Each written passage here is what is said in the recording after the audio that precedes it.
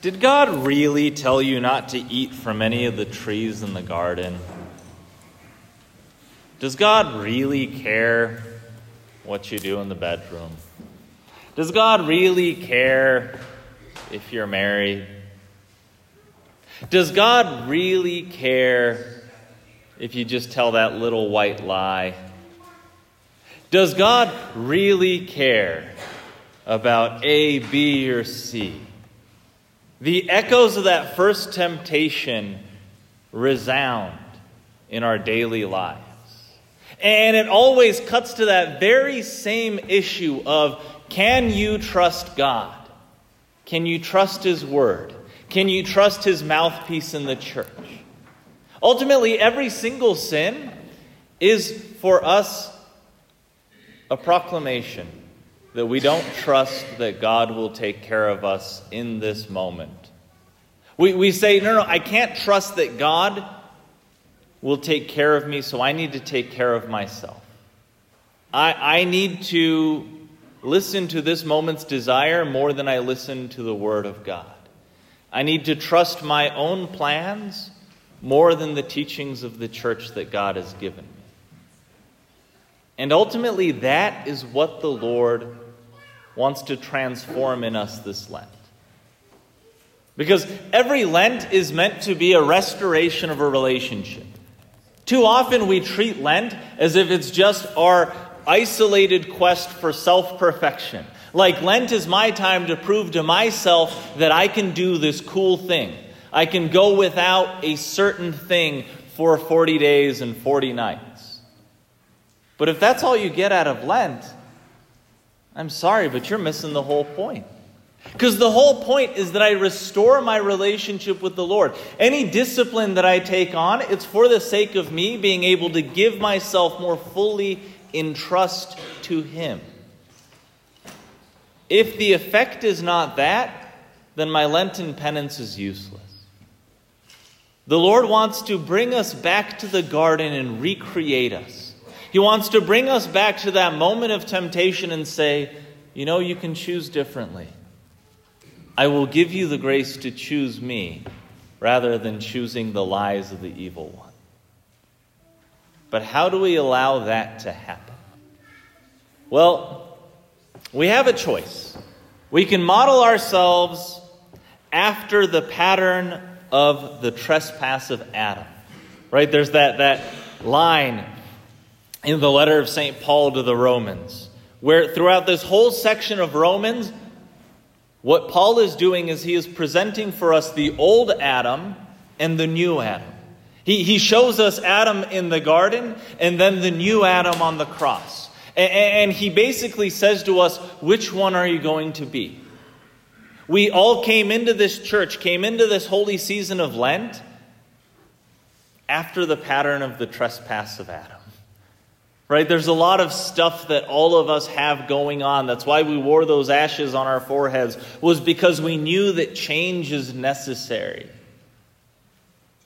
But that change, it is not symbolized in one day a year that we come here and show it externally. It is actually made real in the choices of every single day, where we have before us, am I going to be like Adam or like Jesus? Like the old Adam or the new Adam? And so we have to look at how the devil tricked the old Adam and then how the new Adam ended up being able to prevail. First, we go to that first temptation. The serpent asked the woman, "Did God really tell you not to eat from any of the trees in the garden?" What's wrong in this scenario?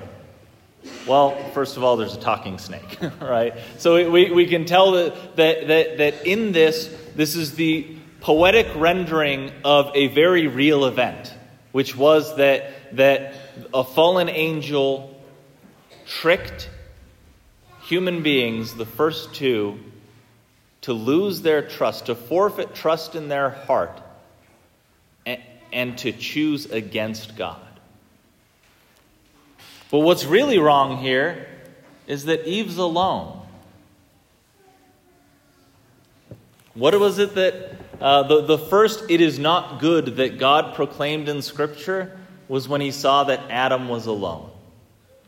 Because the devil divides and conquers. We are so weak in isolation, but we are so strong in communion. And that's why God deals with us not in this relationship of, oh, it's just me and my Jesus, but rather in the context of a church. The Lord calls us to be able to be connected to him, in communion with him, in part through our communion with one another. And so the Lord calls us to never have to fight the serpent alone, but instead of getting into that kind of a discussion with the tempter, we turn to the Lord for help. We turn to each other for support. We turn to the church for direction. Because otherwise, it is far too easy for us to be fooled by the one who hates our souls. So once the devil inspired even just a little bit of doubt in Eve, what did she say? She already started to change the way that she remembered who God was. The woman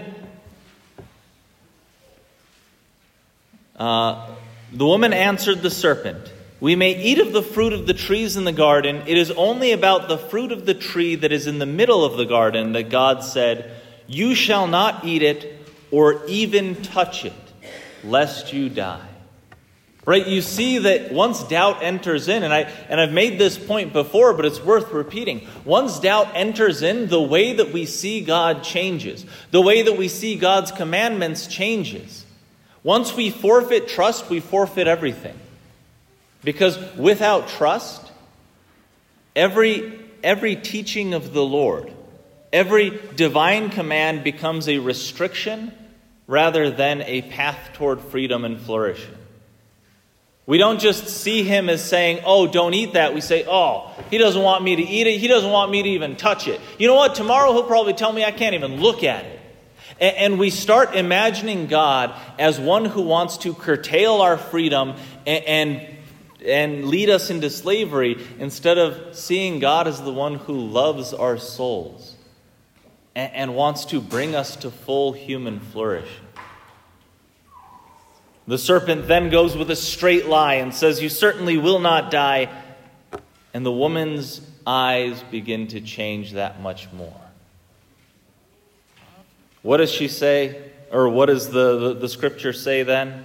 The woman saw that the tree was good for food, pleasing to the eyes, and desirable for gaining wisdom.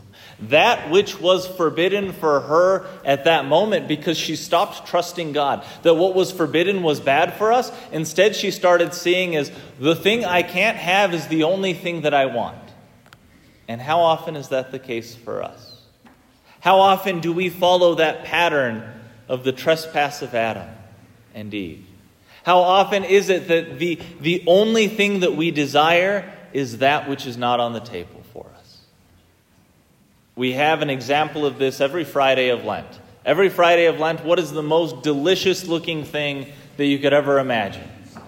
Meat, steak, bacon, anything barbecued, right? All of it, we want it on Fridays, not because it's any better than it is any other day of the year, but because we can't have it. Because we have hearts in rebellion. Because we have accustomed ourselves after the pattern of the trespass of Adam, rather than after the pattern of the heroic victory of Christ. And every Lent is our chance to say, okay, how have I completely folded under the pressure of temptation? How have I maybe habituated some sins? How have I, and this is the most important part, how have I forfeited trust for the Creator in my heart and sown this kind of attitude that I cannot believe that Jesus wants the best for me? Okay, so what does Jesus do? That's what Adam and Eve did. First of all, they let themselves be isolated from one another. And they ended up falling victim to the devil's divide and conquer strategy. Then they let doubt displace trust in their hearts. And they let themselves forget who this God was and what he said. And they let themselves instead view as most beautiful the thing that was forbidden, almost because it was the thing that was forbidden. Well, what did Jesus do? When he entered into temptation, and first of all, we have to say, why did he even let himself be tempted? Jesus entered into the experience of temptation so that you would never have to face temptation alone. Because it would be far too easy for us to say, yeah, God, easy for you to say up in heaven that I'm not supposed to sin, but you don't know what it feels like to be tempted. You don't know what it feels like to have a body, to be hungry, to be tired, to have needs, to have desires. And he experienced all of that, not because he couldn't have known it through divine knowledge, but so that we could see him in the desert and realize, I don't have to face this temptation alone. Right? Eve, instead of reaching out to Adam or to God, faced the serpent alone. We in our temptations, do we reach out to the resources that are there for us? Do I reach out to my Heavenly Father in that moment and say, Father, help me? Do I reach out to a brother or a sister and say, I need your help. I've been really tempted in this way or that way. I need you to keep me accountable. I need you to support me. Do we reach out or do we try to face the devil alone? Well, the Lord came and was tempted so that you would never be alone in your temptation. And so he shows us this model of what to do.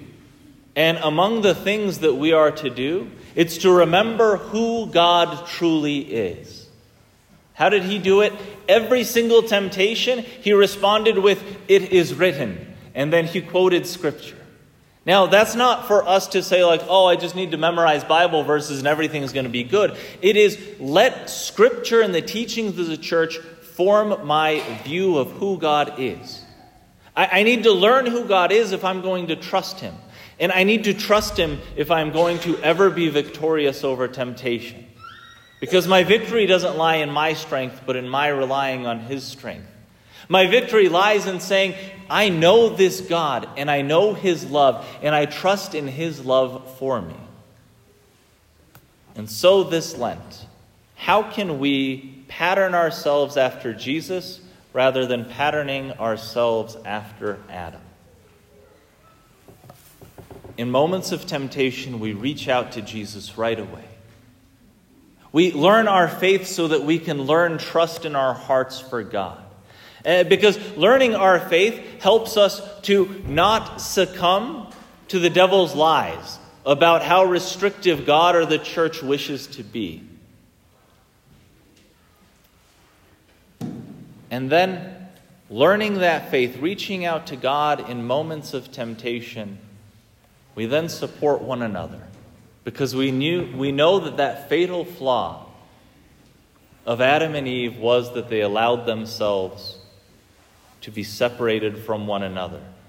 They fought the evil one in the context of isolation rather than communion. And so we are called to be in communion with one another if we're to have our communion with the Lord be what carries us through life.